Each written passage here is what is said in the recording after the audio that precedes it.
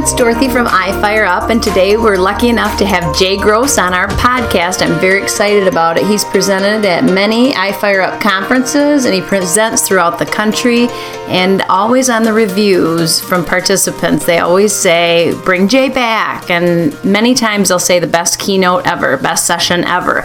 So I thought it would be good to share his wealth of information with the listeners out there, our audience, and we're very excited to have Jay. Jay is a high school teacher, but I'm going to let him give a little bit of his background, where he teaches and what he teaches. Hi, Jay. Go ahead. Hey, Dorothy. Thank you so much for having me on. Greatly appreciate it. Background. Okay. 28th year in the classroom, English, speech, debate. I've taught everything from 8th grade through 12th grade. So, coached a whole lot of stuff over the years. Currently, I'm president of the union. I know you're very involved in your students' lives, from coaching to you even officiate sometimes. You are always involved in their lives. So that's a big thing that you talk about, is relationships. And I would like you to talk about that with our listeners, because you have a really strong relationship with your students. If anybody goes on your Facebook or is around you or goes to your district, they know this. You make immediate relationships with people in sessions. So how do you get such a tight bond with these students? And, what would you recommend to teachers how they could get a close relationship to, especially our new teachers starting out? That's a good question. I get asked that a lot, Dorothy, and the big thing that keeps coming back is, the only thing I can trace it back to is one of my favorite compliments I get after a session. It just happened in Minnesota. A woman grabbed me by the arm. She goes, "Thank you so much for being real." I just try to be me. I try to be honest. The students that I teach, let them know how this is going to apply to life. Relevance is another big thing. I just put a session together on relevance. And it's trying to make sure that they understand that what they're doing, how it will relate to life. And I still remember Jamie Nelson one time, former student of mine, he said, somebody asked me whether or not to take your class or another teacher's class. And he said, I looked right at the student and I said, if you want to learn about English, take so-and-so. But if you want to learn about English and life, you take Jay, or Mr. Gross at the time, because he was talking to a student. And I always took that as in the highest regards when we talked about that, because I believe 100% learning doesn't really take place until there's a relationship.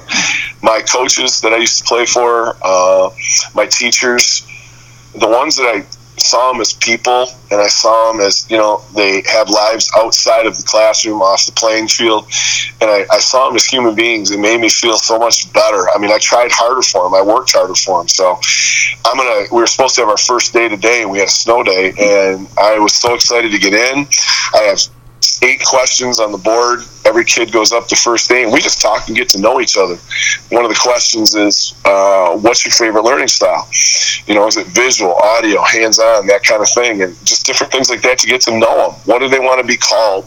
And then I do it with each one of the classes. And then the day after, we'll get together and set goals together, and then we hold each other accountable. So technically, the course, to me, it starts day one, but I also bring them in. We'll get started about the 3rd day, where I'll go over the syllabus and expectations and things like that, and then I get their input. So to me, it's just letting them see me as a human being, a real person who's honest. And the one thing I just want to stress, Dorothy, is I can't connect with every single kid. I mean, there's some I've tried. It's not meant to be in. I was talking to somebody, I can't remember where it was at, but I said, don't worry about it if you can't connect. It's okay. We're not meant. There was teachers in school when I was in school I didn't want anything to do with. And I went to their class, I understood what they were about, but I can find somebody who I think can help them or find a way to get to that kid. So, and that's kind of lengthy, but. Yes, there's other adults there that they may connect with, and that's okay too, because like you said, they may have a common interest with your teaching partner or the social worker or a counselor or something. Absolutely. So when you started out teaching, did this all come naturally to you with the relationships, or did you have to focus on it, or was it just all easy for you? The best thing that could have happened to me, I'll never forget this. I was student teaching, and I was into Myers, and the sophomore girl, she's a cheerleader, come running around the corner, and it was early in the morning on a Saturday, and she looked up, I hear, Mr. G, and she comes running over. There must have been something going on. She was in her uniform, and I saw man and woman come around the corner, which I knew were her mom and dad because they had the pin with her picture on it, like parents wear. And I smiled, said hi, and she come running up. She grabbed the front of my cart, and she looked up at me. She was talking. All of a sudden, she looked down at my cart. She looked up at me, and she stopped talking. She had this wide-eyed look, and her parents had, by that time, had come up behind her. And I looked at her, and I go, Sunshine, you okay? Something wrong? She goes, Mr. Gross, you grocery shop. And her mom put her head down and shook it. Her dad covered his face and shook it. And I leaned over the cart, and I'll never forget this. I looked right at her, and I said her name, and I said, Sunshine, the little guy that normally fills my refrigerator slipped on the ice cube tray and broke his leg. I had to come out of my classroom. And she goes, well, no, that's not what I meant. But then as I'm driving home, and from that moment on, I really understood that sometimes they don't see us as teachers. They don't see us as they don't see us as humans. They see us as teachers only. And I went, oh my God, I can't do this job by just being an information source. I want to get to know them. I want to know what makes them laugh, what makes them smile, what makes them hurt. The things, what are their dreams? And then tie that, if we're talking about Shakespeare or we're doing Frankenstein or whatever it is I'm teaching, can I tie that into their life? And can I take the theme, can I take the motif and tie that into their life? And I guess it goes to my one roommate. He always asked me, how come you don't use a textbook? The ones where they get the teacher's editions, Dorothy, and they've got in the margins where they say, okay, give them 5 minutes to write on this question, and then now ask this, now say this, and get their response. And I've never used that. I use the same book I give the kids. So if we're reading Frankenstein, I have the same copy of Frankenstein, and I pull from it. So it's just one of those things where I just kind of real world experience tied in with what I know that they need to know to be successful in life. And I don't know how to teach that. It's just me being me. It sounds like you want practical real world examples for them too. When you're teaching something, you want to make sure it can connect with what they're doing. They can grow from it and then experience their dream if that's what they desire to do. Yeah. Absolutely. You spend a lot of time, and I know outside of the classroom with these kids.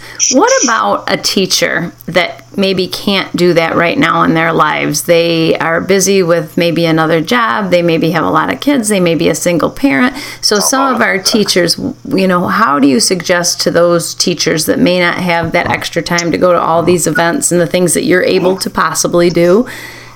How can they connect just in the classroom with those students more at school, or what are your thoughts on that piece? That's a great question. I love that one. Okay, to me, you're there before school, you're there after school, you're there in the hallway time. I just did a chapter for the book I was telling you about. I've been writing on it now. And hallway time, I think, is the most special time to really connect with kids. Whether or not, I know some teachers are like, it's the only chance I get to go to the bathroom. It's the only chance I get to do this. And, it's the only chance, too, sometimes just standing outside your classroom, you get a chance to see and talk to kids you might not see all day. One of my favorite ones, if there's a kid walking down the hallway looking like a zombie, I go, I didn't get a smile today. What's wrong with that? And if they don't smile, it's like, hey, you all right? That's the first question out of my mouth, and most of the time I don't even really realize I'm saying it. But it's like, hey, all right? The other thing is, I don't care what people say, and this is a whole conversation for another day. You can connect on social media. If you're on Facebook, you're on Twitter, you're on Instagram, you're on Snapchat, and you see a kid make a phenomenal play at a game, or you hear about it, or you heard of a kid getting a scholarship, or they were in a play, and you hit that and you tag them, it's like, hey, way to go. I know that just wishing a kid happy birthday on Facebook's another way to do that. So the question is, are you willing to take it and make it a priority? And I understand family. I've got the 3 boys we adopted. I got 7 dogs now. My wife's president for the state of Michigan Bands and Orchestra, plus she teaches band. I mean, our lives are absolute chaos. You just have to sit back and go, is it worth it for me to really try this path of getting to know my kids and letting them get to know me, so it enhances my classroom experience? Because this is where it gets to that point you and I have talked, door handles and eyes. When you close that door the last day of teaching and you retire and you leave this profession, are you going to look back and it was all on curriculum, test scores, your evaluation, the content standards, the benchmarks? What are they going to say about you when you leave? Or are you going to put in that effort that they go, God, when I was hungry, he was there with $1, or he had a refrigerator. God, he was always standing in the hallway to smile at me. He was always there to make fun of Michigan State when he was wearing his Michigan sweatshirt. How do you want to be remembered, and what are you doing to get to that point? It's about priorities. Jay, you just made an excellent point where even if they're not connected with these kids on social media, they do hear about maybe the great play the kid made at the football game or a game or something at a band competition, and then to talk about that at school the next day or when they see him again. That is an excellent point, because even if they don't connect with them on social media, they still can have that conversation at school when they see him again. So that would work as well. So before we end this podcast, I want you to give 3 tips. So think about 3 tips. I know I'm putting you on the spot, that you would advise teachers, or especially our new teachers always ask questions about, how do these people have such great relationships? How do these experienced teachers know all these kids and their families and things like that, build those relationships? Gosh, it's like a pop quiz. I'll try to keep it short for you. First one is don't fear. Don't fear trying new things, because sometimes it can be painful, and there's so much out there, and there's so many different ways to go. And you and I've worked together now for years. I'm the extreme liberal, outside the box thinker that'll pretty much try anything. And if I fail, I'll assess it, move on. I may use it again, I may refine it, I may discard it. I don't know, but don't fear trying new things. You'll regret it someday if you don't. Second thing is, no matter what you do, I don't care what level you're at, and I don't care if you're a bus driver, if you're a cook, if you're a teacher, if you're an administrator, you're a board member, if you're anybody involved at the school level, stop and look through kids' eyes. How would you, the way you're treating that kid or talking to that kid or teaching that kid or driving the bus for that kid, how would you respond to yourself? We don't do that enough and look inward. So many people go in and they got to get this content, they got to get this standard, I got to get this kid on the bus, I got to get this food on that kid's tray. And they don't stop and look and go, if I treated myself that way or somebody treated my kid that way, I would feel terrible if they did that. So that was 2. I'm only got 66%. So I guess the last one is just, I know it sounds redundant, but honest to God, Dorothy, just be real, be you. Mm-hmm. I had people come to me all the time, and I had student teachers trying to teach the way I teach, and it doesn't work. You've got to be yourself. You've got to bring yourself, your personality, your world experience, your love for this profession, and the passion that's inside of you with that stuff, and grossify it is what I call it. You would Dorothyify it. But find a way to be yourself, be real, and take that curriculum and make it meaningful to the kids your way. That, to me, is the key.